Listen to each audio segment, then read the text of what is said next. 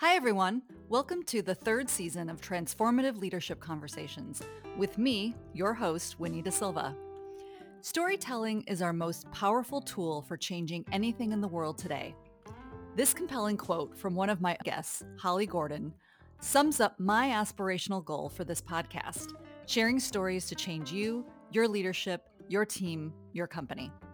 As an executive coach and leadership strategist for over 20 years, I've come to know and work with some pretty incredible people. This podcast is designed to share their inspiring stories and practical ideas you can use to develop yourself as a leader and as a person.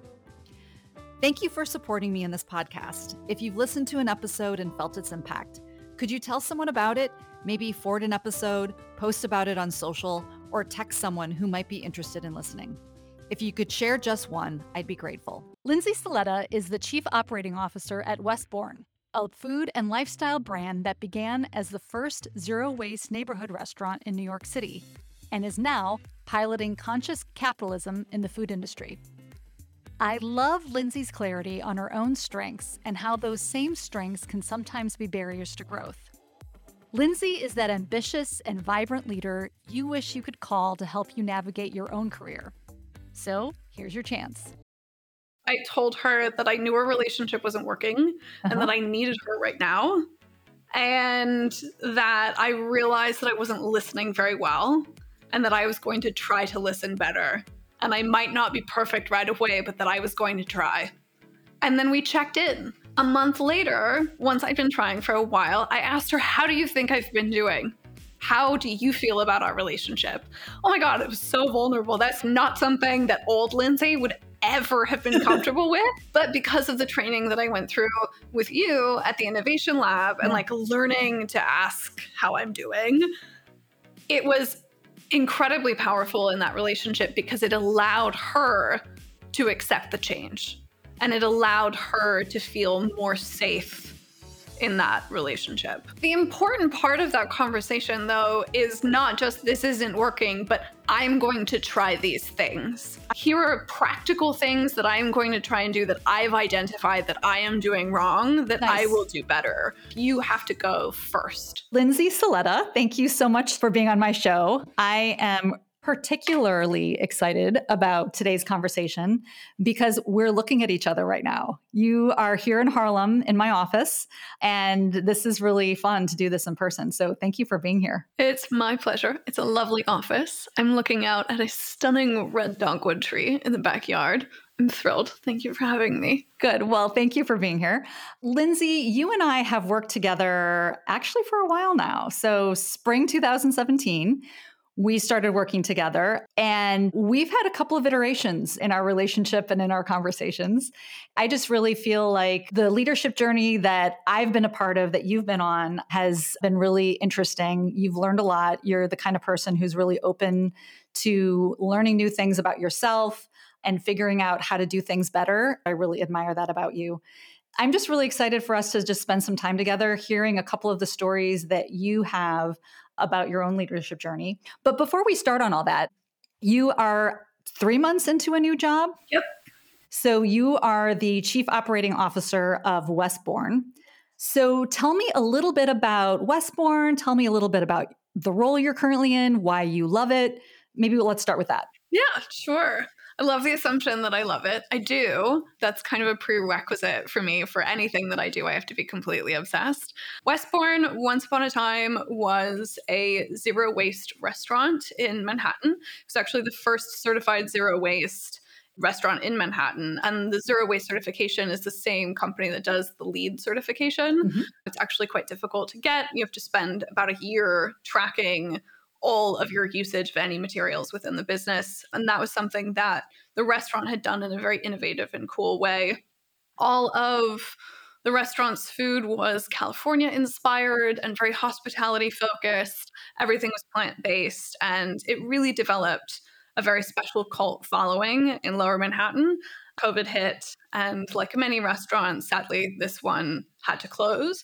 And so the founder, Camilla Marcus, who is exceptional, decided to rethink the business and think about a way to bring the Westbourne flavor and feeling of hospitality to the homes of many, many people who are not in the lower Manhattan area. She decided to evolve the brand into a consumer packaged goods line, take the greatest hits from the restaurant, our house granola, our Togarashi crunch snack, our house pancake mix, all of these things that were really special that she and her team had developed, and package them in 100% compostable packaging. So maintaining that zero waste ethos, and launch as a brand online. We launched about 6 weeks ago. I joined the business about 3 months ago. And right now we're direct to consumer, and we'll be direct to consumer for a little while. Next year, we're starting to look at wholesale partnerships and build out more of that world. And the product is very good. It sounds really yummy. It sounds amazing, actually. And so when you joined, she had a kernel of this idea, but she needed somebody to help operationalize this idea. Is that correct? Okay. Absolutely. I am the operational partner. So in my role, Chief Operating Officer, I'm over both operations and growth. Mm-hmm. So the only part of the business that does not report to me is the creative side, which is as it should be. And I love them. They're amazing, but I can't have both hats on at the same time. Tried that before. I was going to say, you sound like you're talking from experience. Yeah. In that role, I'm responsible for building out the supply chain, managing margin, HR, finance, anything on the ops side, but also the growth side. So the digital marketing spend reports to me. Any growth-oriented investment also falls under me. Lindsay, I know you and you work really hard, and I think you actually enjoy working really hard. So much. But what gets you up in the morning? What's like a driver for you in terms of your day-to-day right now in this new job? I don't really think about it as like what gets me out of bed in the morning. I get out of bed. I don't necessarily want to get out of bed because bed is delightful.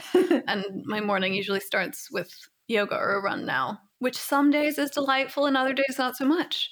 What I love about the job is that it's always new and different. And I think that's something that I've always been attracted to since the beginning of my career, is that learning experience and that curiosity driver, which is one of the reasons why this job took me out of the fashion industry and into food. No experience in food before, but I know how to solve problems and I know how to run a business and build a supply chain. And this is just a different industry to do that in. So it was a way to take the skills that I developed and also learn a bunch of new things at the same time. And so for me, it's always been about two main things. One is me learning new things and having new experiences. And two is working with people who really deeply care about what they do. I'm very energized by being around people who are passionate and super knowledgeable and are just total category experts. What's been wonderful about this job, especially coming in at the beginning where we're building all of our initial partnerships, is I really get to go out and find those people who are category experts, who are so passionate, whether they be farmers or warehouse managers or cooks, but all of these people who have very unique skill sets that they just can't wait to share with you. And that is incredibly energizing. Yeah, that is really fun. Yeah, I have to say, I really love that. The combination of the curiosity and the people who are passionate about what they do, those things coming together is, pretty awesome. So, Lindsay, would love to hear some of the pivot points in your career and what you learned. And I know that people listening to this podcast really love hearing about the everyday leader and what they're learning and how they've grown and developed, because I think it helps them. So when you think about some of those pivots in your career, what are some that really stand out for you? In my career, there have been what I see as probably three main pivot points, like areas of dramatic stress where I had to change how I was approaching a problem in order for that problem to get solved. That's always where there's the most room for growth, is when you realize you've exhausted every single one of your tools and you're still not through the problem. The problem might be you, not the problem. Right. And that being that stuck and then having to go inside and rearrange some of the things about yourself and then come back to whatever that external problem was. And all of a sudden you're like, oh, I can solve this now. I could read what you just said in two ways. One is searching deep inside, coming back out and understanding that my perspective on it needs to change and I need to see another perspective, another way of seeing it, or I am the problem, which I think could be different. Or maybe the third thing, which you said earlier, which is I need to learn something new in order to tackle it. So if you take those three, like which one of those, was it like kind of all three of them? Was it one or more? It's totally all three. Okay. Absolutely all three. There's a component of me, myself, that is creating the problem because I haven't fixed that thing inside of myself, because I haven't looked at that from a different perspective that's required for me to go inside and fix that thing that is making me the problem. So it's definitely all three.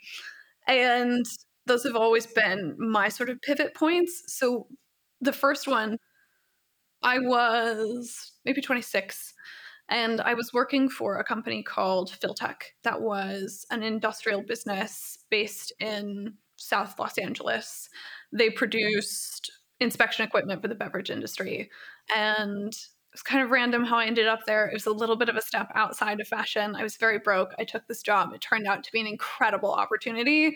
Things are never a straight line, and I learned a ton. So I had been brought into this business as the head of marketing to engineer a global turnaround of a 50-year-old family-owned brand that had become a little bit antiquated. And it had new private equity ownership and a new hotshot CEO who was supposed to turn it around. And I needed to create that marketing moment for it. So new logo, new branding, new website, brought in industrial designers to redo the look and feel of the machines. It was an immense learning curve. And we needed to do this across offices on 5 continents. That sounds hard, but it sounds kind of fun. It was an incredible opportunity. But I also made some pretty big mistakes in the way that I approached it. Okay. And where I ended up at the end of my 2-year term there, I had made a lot of momentous changes. I had managed the rebrand. On paper, everything was successful, but I didn't have a single ally left in the business. And so at the end of 2 years, when the business started to hit some headwinds, there was no one there who had my back. And that was sort of a wake-up call for me in realizing I did my job. On paper, I was totally A+, but somehow I ended up alienating all these people. If I was right, how did I end up alienating all these people? And it was this total disconnect because I couldn't understand why, if I had been good at my job, people didn't like me. And it took like a couple of months of working through this with some mentors that I really love and admire who were able to call me on my shit. And at the end of the day, nobody wanted to have my back because I didn't listen to anybody else. I thought I was right, and I steamrolled anybody who got in my way. I was 26. I really thought I was right. And I might have been right, but in coming forward with my opinion first all the time, I sacrificed knowing where anybody else in the room sat, what anybody else in the room needed to get done for their departments, how we could work together as a team.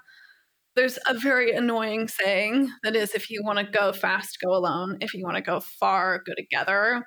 That is so cliche. And I've railed against it forever because I really like going fast. But I learned at that time that the saying is right for a reason. You really need to be able to learn to bring other people with you because you can only go so far by yourself. And if you end up working so hard to get all of these things done, you find yourself alone at the end. And that's a very quick way to burn out. So the big lesson, to sum it up from that, was when you're sitting in that board meeting or in that conference room and someone asks a question or poses a problem and you know the answer, don't necessarily be the first to speak. It is not so important that you prove that you're the smartest person in the room. In doing that, in speaking first, you miss out on understanding the context, and you can make much better decisions and build better alliances if you wait you listen, you understand the context, you have a little empathy for the other people in the room, and then you speak with a more informed perspective. We're so focused on the work and doing great work. And we think that if we're right and we're doing great work, that everything else will fall out from that, rather than figure out how to work really well with people, which is very different and gets you a different result, even if it's not as fast as you want. But the other thing you mentioned, which I think is really important, is the leverage and the burnout. Connect those dots a little bit. Yeah. If you're doing everything by yourself, you're often doing it with brute force and burning all of your political capital. Mm-hmm. If you run into an area where you're like, you need help and someone could make it easier for you, are they going to step forward and make it easier for you? Are they going to volunteer to help when you've steamrolled them over the last 4 meetings? No, absolutely not. Right. And that's when you start getting in your own way. The consequences of being a smartass don't hit you immediately. They hit you a couple months down the road. Yeah. So when you got to the end of that and you gave yourself an A+ for the work and on paper, what made you not feel good about that? I don't know. I feel like some of us could be like, it's fine because on paper it was still A+, but what was it about feeling like you did steamroll people and you realized no one had your back? So I'm glad you bring that up because it's a very important perspective. Life is long, right? And this is a long game. A career is a long game. These interactions that you have with your coworkers now, you have no idea how that coworker is going to show up down the road, or how the behavioral patterns that you start as a foundation now, how those are going to manifest down the road. Yeah. And what I realized is that I could not afford to repeat the pattern that I had at that business because I can't keep burning through coworkers forever. You run out, people don't want to work with you, you don't get referred. It doesn't work. It works on a quarterly performance basis, but it doesn't work on an annual or like multiple annual performance basis. Yeah. So if you're looking at an investment portfolio, like your quick win stocks are probably not the ones that bring you wealth over a long period of time. Yeah. Good analogy. Some people may disagree with me. They're probably invested in crypto. That's a whole other conversation. So that was a big lesson. I know we talked about a couple more that really stood out for you. What are some other ones that were really pivot points for you? Yeah. So after I left, I was actually fired from the Philtech business. Ooh, interesting. Okay. So even though A+ on paper, A+ on the paper, other stuff mattered more. You didn't have the relationships. Guess who gets cut? Yeah. There are real consequences. Yeah. Left that business. And the next business that I went to brought me to New York City and brought me back into fashion. And this is where you and I met at Global Brands Group. That's right. And I happened to be in the right place at the right time when the CEO at the time wanted to start an innovation lab. And I believe that I was standing in the human resources office when that came down, and they looked around and said, "You're weird, you can do it." me, I want to do it. So I was like, sure, what's an innovation lab? Essentially, they let me come up with whatever I wanted to create this thing. And we actually ended up having a very special and unique program balancing incremental innovation within the business unit and transformational innovation outside of the business units. And so what I did is I put together a team of 12 young people straight out of college, less than 2 years after graduation, from all over the world, and all different backgrounds, different modes of study, different walks of life, totally different perspectives, and brought them together into a year-long program where they would spend half of their time working on projects in the business for the different department heads, and then half of the time working on their own projects, anything they wanted to spend their time on. This is a little bit of a sidebar, but an interesting character study. What I had expected this team to do with their free time was start a bunch of startups. But because I had hired for people who were driven by seeing the impact of what they were doing, they saw so many challenges in this huge business with a lot of challenges that they spent their free time trying to attack problems in the business on top of the problems they'd been assigned. Interesting. So that was very interesting. Yeah. We did have a couple of startups come out of it, a couple that were really, really interesting and compelling, but it was fun. So to the point of what did I learn? It was a very unique experience to go from never having managed anyone other than an intern before to being thrown into a $4 billion global conglomerate, part of the Fung Group, which is many, many more billions, and to have 12 direct reports, none of which have ever had job experience before. So they're completely new. They're new, I'm new. And I have to create a team that works cross-functionally at the highest levels across this entire organization. We reported into the CEO. We worked directly with the presidents of each of the major groups. And this was a highly political organization, and it was a deeply entrenched organization. Most of the people at the highest levels had been there for many decades. And I was supposed to go in and, as Facebook likes to say, move fast and break things. I was determined to fix things, not break things. But it was an interesting thing to be thrown into. The other thing I just want to say here, though, and I know you kind of said it, but it's worth emphasizing, is that they had never done this before. The organization that you were running as part of this innovation lab wasn't embedded in the organization. It was sort of like over here. And yet you were still trying to do that cross collaboration and cross problem solving at a high level at the top. But there were no like mandates or reporting levels going on between your group and the rest of the organization. Correct. Yeah. So I think that's worth emphasizing because it made it even more challenging, but kind of more interesting and fun, but definitely more challenging. We were also on our own floor. So we were in the Empire State Building. We were on the 5th floor. The rest of the floor were showrooms, which were empty. And then we had our little office tucked in a corner that no one knew was there. It was like the secret society of the innovation lab. It was. We had lab coats when people came to visit us. In order to build these relationships, not only did I have to go out onto different floors in the building and go track down these executives, but I also had to empower and coach my 12 teammates to go out and track down these executives and get the information that they need, and to do so in an environment that is not really big on sharing information, and to also do so as people who've never interacted in a work environment before.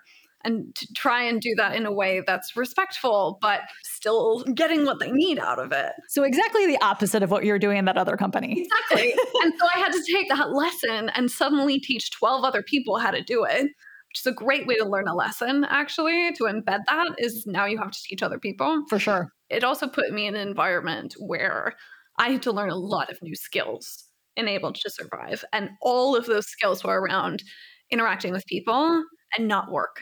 Because all of a sudden, my job was not about doing work. My job was about helping other people do work. And it was a totally new lens. And I feel like you were, at that point in your career, you were actually really lucky for it to be so clear that that's what your job was. Because so many other people in a job, they get promoted and they're still kind of supposed to be doing some of that same kind of work, but yet still manage other people. And in some ways that transition's harder because they're still sort of in that same department doing the same thing. But for you, it was a totally different company and that was your job. But it was pretty clear that you were supposed to be managing these folks and making sure that they were doing what they're supposed to be doing. And that was your job. I also made up my job. So I've been very lucky to do that many times in my career, actually. I learned very quickly that I did not know a lot about managing people correctly over an extended period of time. Yeah. And that was when you and I started working together. That's right. I had gotten about 5 or 6 months into managing this team, and I felt like I was stuck in my relationship with my direct supervisor, who was head of marketing at the time. And I felt like I was stuck in my relationships with the team. We were really close, but there was a lack of boundaries. And I wasn't sure exactly how I was doing as a leader. And so that was when I asked for a coach, and they were incredibly generous to give me you, which is amazing. And we went through that 360 review process, and it was heartbreaking. Oh my God. I remember just like sobbing in every meeting that we had together for like a month. So we were working through these issues because it laid bare all of these places where I was falling short And most of it had to do with reading a room well. Mhm. There Mhm. was feedback around how I would give feedback to the team and Mhm. whether or not, like, what were the things that I said in private Mhm. versus what were the things that I said in front of the entire group Yes. in order to make a group lesson, which probably wasn't a nice thing to do. And then also how I interacted with the other executives in the building, how the lesson that I learned about listening in my previous job, I was better, but I definitely wasn't all the way a master of that skill yet. Right. And it just pinpointed all of these areas. I think we broke it down into 3 that I needed to work on. Mhm. And as we worked on it together, maybe this is a slight mental jump, but the big thing that I got out of that whole process that we had, Yeah. other than learning I'm bad at these things, I had always seen myself as someone who would just always be bad at those things. Mhm. I was just a bull in a giant shop. I was just somebody who had a strong personality. And I saw that as part of who I was intrinsically as a person, and that was never going to change. Mm. And the big shift that happened through that work was I realized if I'm not going to change, this is as far as I go. And that was not an acceptable outcome to me. And so I had to be open to the idea that my personality could change. I could learn to have these skills. And the big breakthrough for me was that empathy was something that can be learned and practiced and improved upon. I'm an ENTJ, Mhm. and that is my Myers-Briggs, and that is 100% who I am. But you can learn the skills that are out of preference. And for me, that turned out to, one, it dramatically improved my relationships at work because I was able to decenter myself Mhm. a little bit more. I was able to set my ego aside just a little bit. And I was able to open up myself to the possibility that I could be softer. Mhm. That helped at work, but it also ended up helping my relationships with my family. Interesting. My sister is much more of an empath than I am naturally. And she and I had a very stressful relationship from our teenage years all the way on. And we just saw the world in totally different ways. 2017 and learning to listen, learning to be empathetic, and learning to decenter myself. My sister's now one of my best friends. Wow. That lens shift allowed me to not only improve in work, but also totally salvage an incredible relationship that I could have lost. Wow. Very special. I just feel like you said so much right now. I think that's so incredible.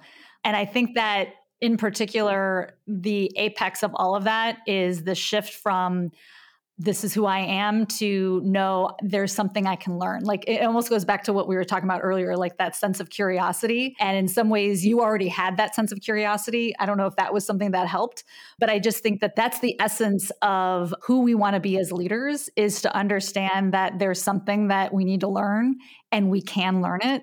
And we don't have to be stuck in who we are or who we think we are. Totally. That's awesome. One of the other things I think is really important about what you said is I'm an executive coach. So when I'm working with people, it's about the work, right? It's about their performance and how can you get better. But your example, which I think is true for everybody, is that you can't just change at work. Whatever it is that you're changing, if it's not cascading and bleeding into the rest of your life, you're not really changing. And so that, I think, is the proof that you really were making that shift because you moved it into your relationship with your sister. And the fact that you were able to do that, I think, is tremendous. Proof of the pudding. I left that business with so many enduring relationships. Yeah. The other business, Skill Tech, I left with no relationships. The next business, Global Brands Group, when I left that business, I left with my old team and I are still very close. Yeah. Some of my greatest friends now are people who used to work for me. I'm still close with some of the executives from that business that I worked with as well. And so that has been a great shift. And I actually ended up employing a couple of my previous teammates in jobs later because they wanted to come work for me again because of the changes that I'd made. And so that felt really good. That's amazing. I feel like there was, and of course, I don't remember what it was, but there was a third. Yeah. so let's go to that one because these are so good. So from the Innovation Lab, I moved to a fashion business called Misha Nunu, and I joined Misha Nunu as Chief Operating Officer in January of 2019. Awesome. Yeah.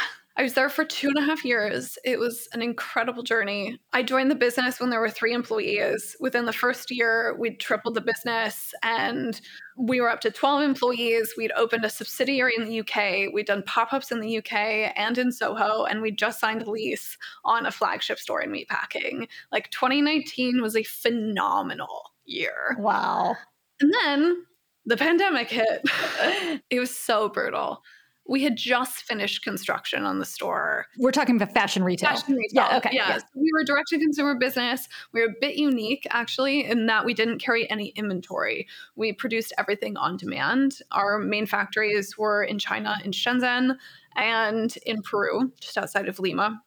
We were a zero-waste business in that everything was made for you when you ordered it. And our average turnaround time between a customer placing an order and a customer receiving the order was 10 business days. Wow, that's amazing. So logistically, it was incredibly complex, but it was a very cool and innovative business. And it was something that I really believed could be the future of the fashion industry, this way of production, really taking sort of the just-in-time mentality from many other industries and applying it to an industry where it never had been applied at scale. That's awesome. And that was the goal. It was women's workwear. We were known for a white button-down shirt that I still wear all the time. So the pandemic hit March 2020. We were just finishing up construction on our new flagship with our whole team and everything, and our new office. It was a lot. And I had to close the store 2 days after it opened. Oh my gosh. And that was brutal. And we kept everyone on payroll for as long as we possibly could. Sure. We really dragged it out. But by the end of 2020, our headcount was a lot closer to where it was when I started at the business at the beginning of 2019. Wow. So that was an incredibly stressful period of time. Yeah. I have an MBA in cash management from that period of time, which is a great skill to learn. You really learn how to be incredibly resourceful. This is one of the biggest challenges of being a leader is you have to look at the business through 2 lenses all the time. You have to look at the business through dollars and cents and what makes sense and be very clear-eyed about what you can and cannot do. Mm-hmm. And then at the same time, you have to be empathetic to the team that you need to motivate through this incredibly stressful time. Right. And you need to be there encouraging them and coaching them and showing them a path forward so that they can go and execute and feel comfortable and safe while you're managing the other piece of the business. That's right. So that was a very stressful balance. Scrolling back a little bit, in 2019, we had an advisor to the business who was an absolute pain in my ass. Mm-hmm. She had incredible wealth of experience, but the way that she communicated that wealth of experience to me rubbed me so wrong. It absolutely drove me nuts. And I went 100% flight or fight every time this woman contacted me. It was the most nonsensical emotional reaction. And it was a thorn in my side through all of 2019. And then 2020 hit. And all of a sudden, there was no one else in the world that I could talk to about what was happening in the business except for this woman. Wow. And I needed her because I needed to talk to somebody. Yeah. It was lonely and it was scary and there was a lot going on. Yeah. And so I started being open to experiencing that relationship in a different way. She was still pissing me off. She was still triggering me, but all of a sudden I needed her. And so I figured out like I needed to look at this differently. This was not working. And in the midst of a pandemic, I definitely don't need to be having panic attacks because a woman that I don't like is telling me something I don't want to hear. Right. Right? Right. This is funny. I actually read, what was that Ray Dalio book? Anyways, it's like 800 pages thick, but it was the pandemic and I had nothing to do on weekends because it was snowing in Connecticut. And so I read this book. And one of the things that Ray says in this book is how important it is to get as much information possible in order to make the best decision that you can. Yes. You are the one making the decision. So it's your job to get all of the input so that you're not missing anything when you make a call. And related to that, it doesn't matter where the information is coming from or who the information is coming from. What's important is that you get the information. So I realized that one of the things that was creating such a toxic relationship between me and this advisor was that I was so focused on letting her know my perspective on the business. She felt like she had to fight to get her opinion heard. And then I didn't like her opinion and I shut it down. And as I learned, and I just started experimenting like one conversation at a time, Nice. like what if in this conversation, I just don't say anything and I let her talk? How does that feel? How does she feel after that? And after some iteration, I realized that if I kept my mouth shut, this is reminding me of my previous lessons, if I kept my mouth shut, she might say something that I didn't know. And I could benefit from that knowledge. She doesn't make the decisions. I make the decisions. So what do I care what her opinion is other than what I can learn from it? Yeah. And that was the lens shift. Wow. It's interesting because it plays into your desire to do good work, to be right, even though you're trying to put that aside, that's still a valuable driver, is to be right, because you do genuinely want to get to the right answer. So in some ways, that was a nice way to see it, because it was really bringing that part of you back, and that overrode your tendency to get triggered by her, because you're like, no, I'm focused on getting all the information so that I can do great work. Yeah. And this is very nerdy, but I built an Excel spreadsheet for myself, and I had like a list of, say, 10 different behaviors that I could exhibit on the call that would make it go better, that would make me a better leader. I love this. Every week, I would grade myself on how I did that week in treating this person. This is why I really like to work with people like you, because you're so methodical and analytical. And I love that, because you said something earlier, which I want to bring back, which is experimenting. So you were trying things out, but you weren't just trying things out and throwing spaghetti at the wall. You were trying things out and analyzing it and recording it and looking back on, okay, like, how does this match up? Like, how is it going? How am I doing? That's brilliant. And what's so funny is it worked. After about 8 weeks of tracking it, I didn't need to track it anymore.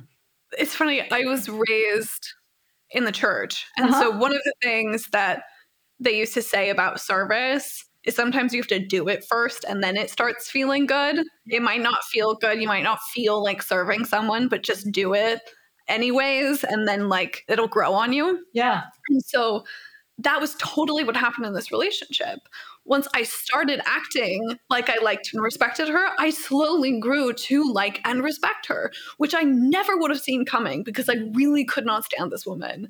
And over time, we became very close. Wow. And her input and advice was extremely helpful. And I learned not to be triggered, and I learned not to trigger her, because half of this relationship was me triggering her. Yeah. It always goes both ways. It was ping-pong, yeah. And by the time I left the business, she was a very important relationship for allowing me to continue to do that job successfully up until the end. Wow. And it was a radical turnaround, and it took a lot of work and it took a lot of trying. But the lessons that I learned from that in don't judge the messenger, judge the information, and the ability to turn a relationship that shouldn't have had a chance all the way around, that's incredible. And I will do it faster next time. That's so great. I'm curious how she responded to you at first.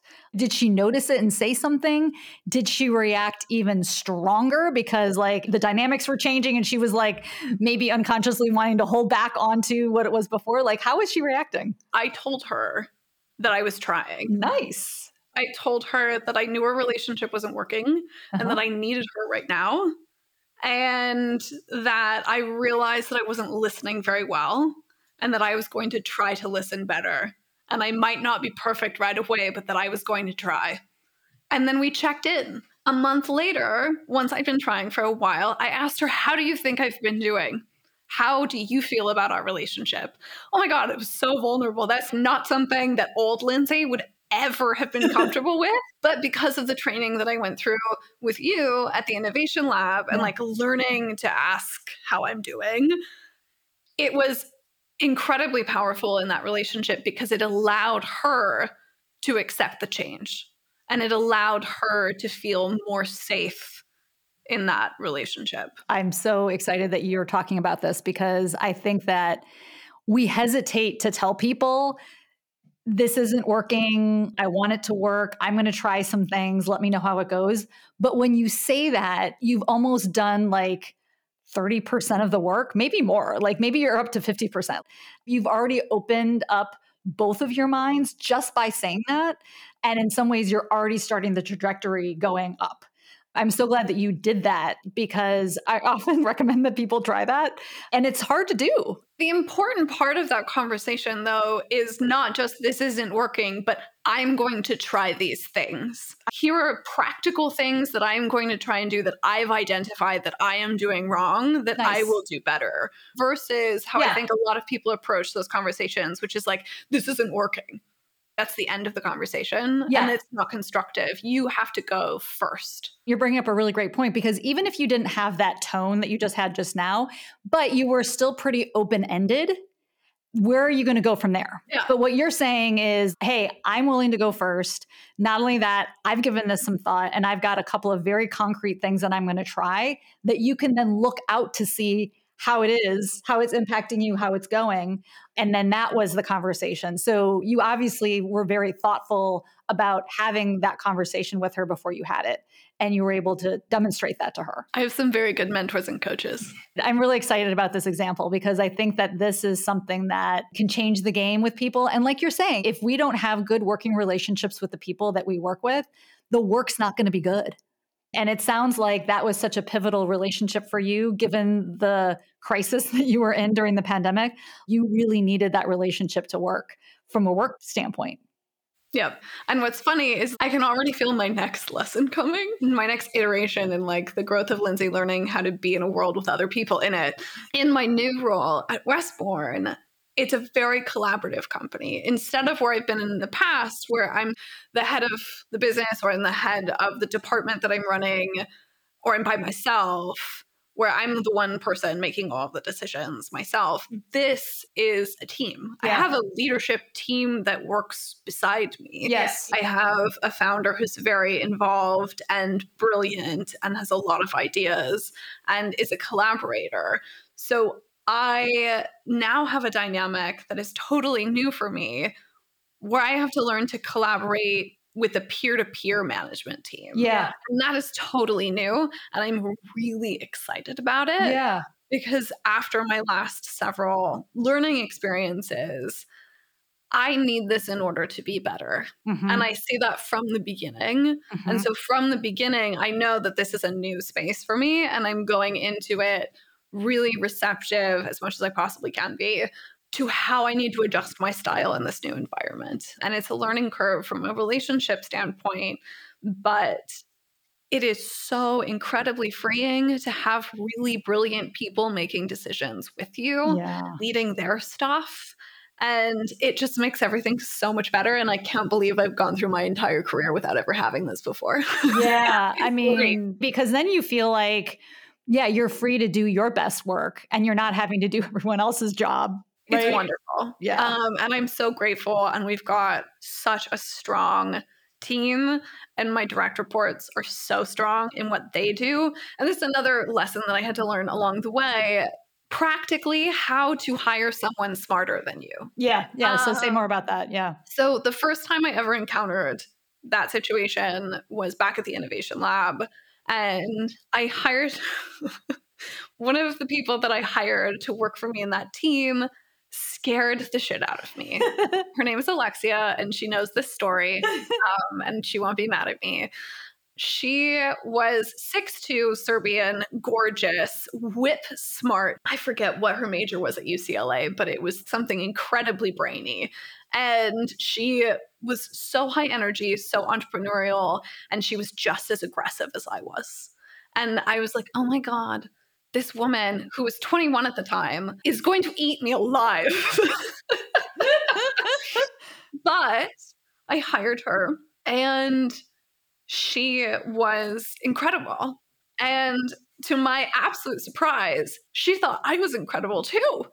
And we ended up having one of the most meaningful relationships. She did amazing work. She called me on my shit and I called her on her shit, and we spoke the same language, and that helped a lot.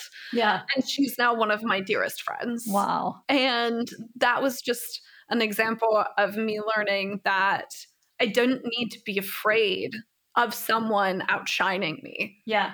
Yeah. There's room for all of us, and it actually makes everybody better if everyone shines as bright as they possibly can. That's right. But for somebody who's used to being the shiny one, I had to learn it's okay if you're not the only shiny one. That's right. Ideally, we have a team where everyone is shiny. That's right. That was interesting. And then as I've moved on, one of the greatest things about Westbourne is there's a lot of people in this company that are smarter than me. Yeah. And that makes me so optimistic about what we can do as a business. Yeah. And it's also very inspiring to work with. I bet. Yeah, no, that's awesome.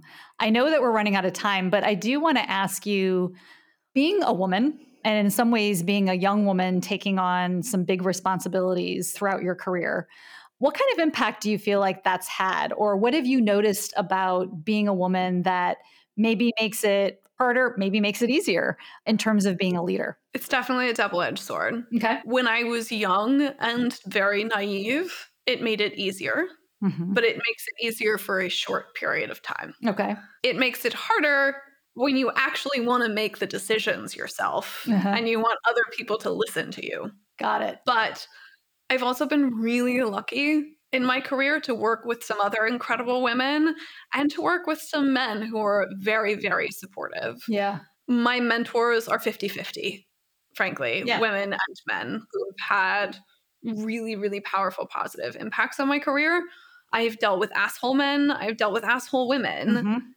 And frankly, the women who were assholes were from a generation where there was only room for one. And that is not fair to them in their experience. And I really hope that we permanently move past that era, because there's so room for as many of us as possible. Yeah. There's room for everybody. The pie only gets bigger. So I'm very much of the mindset of operating from a space of abundance rather than scarcity when it comes to how many people we can have at the top. Yeah, no, you definitely have worked with some pretty interesting women that I know of, working with them and the kind of impact that they've had on you, thinking about what you like and what you don't like, what you want to take away, what you don't want to take away. Those are all really good lessons too. Wow, we're really thinking of some people right now. You learn from everybody. We do. It's true. I mean, and especially if you have that mindset of what do I have to learn? What information do I need? Right? I mean, all that stuff really helps with all that too. Is there anything that I haven't asked you that I should have, or anything else you want to say to the people who are listening? At the end of the day, it's all supposed to be fun. Yeah. If it's going to be this hard, if we're going to work this hard on something, it also has to be fun. Yes. So I think for me, yes, I'm on a continual journey on how to listen better and how to play with others. But the journey that I'm on simultaneously is, how do I make a business that is as successful as possible, both financially and for everybody who's inside of it and for everybody that we touch? And how do I create this incredible network of brilliant, passionate people who are doing their best and having a positive impact, not just on people, but also on the planet? Well, I can't wait to see where your career goes, Lindsay. And hopefully we'll have you back on again, because you're just always doing some really interesting and exciting things. And I love talking to you and I love your insights. So thank you for sharing. Thank you so much for having me and for all of the lessons that you've helped pound into my skull. You are truly gifted. Oh, thank you, Lindsay. We'll see you next time. Thank you for listening to this week's episode of Transformative Leadership Conversations with me, your host, Winnie Da Silva. Could you take a few minutes to provide a rating or write a comment on Apple Podcasts? Also, reach out to me at www.winniedasilva.com to learn more about my work in executive coaching, leadership development, and team effectiveness. If you have your own story of overcoming a leadership challenge you'd like to share, please email me at winnie@winifred.org. Maybe I'll even have you on my show. Thanks so much.